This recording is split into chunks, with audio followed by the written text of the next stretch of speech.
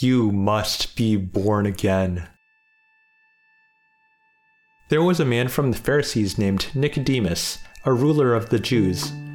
This man came to him at night and said, "Rabbi, we know that you are a teacher who has come from God, for no one could perform these signs you do unless God were with him." Jesus replied, "Truly I tell you, unless someone is born again, he cannot see the kingdom of God."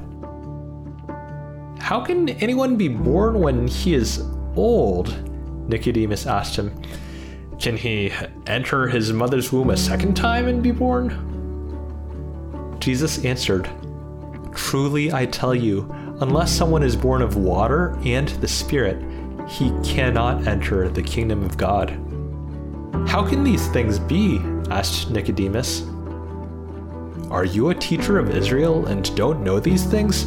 Jesus replied.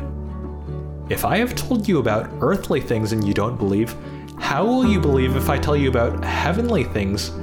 No one has ascended into heaven except the one who descended from heaven, the Son of Man.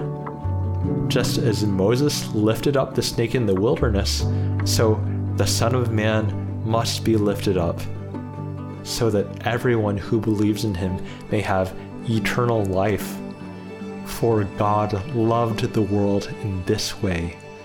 He gave his one and only Son, so that everyone who believes in him will not perish, but have eternal life."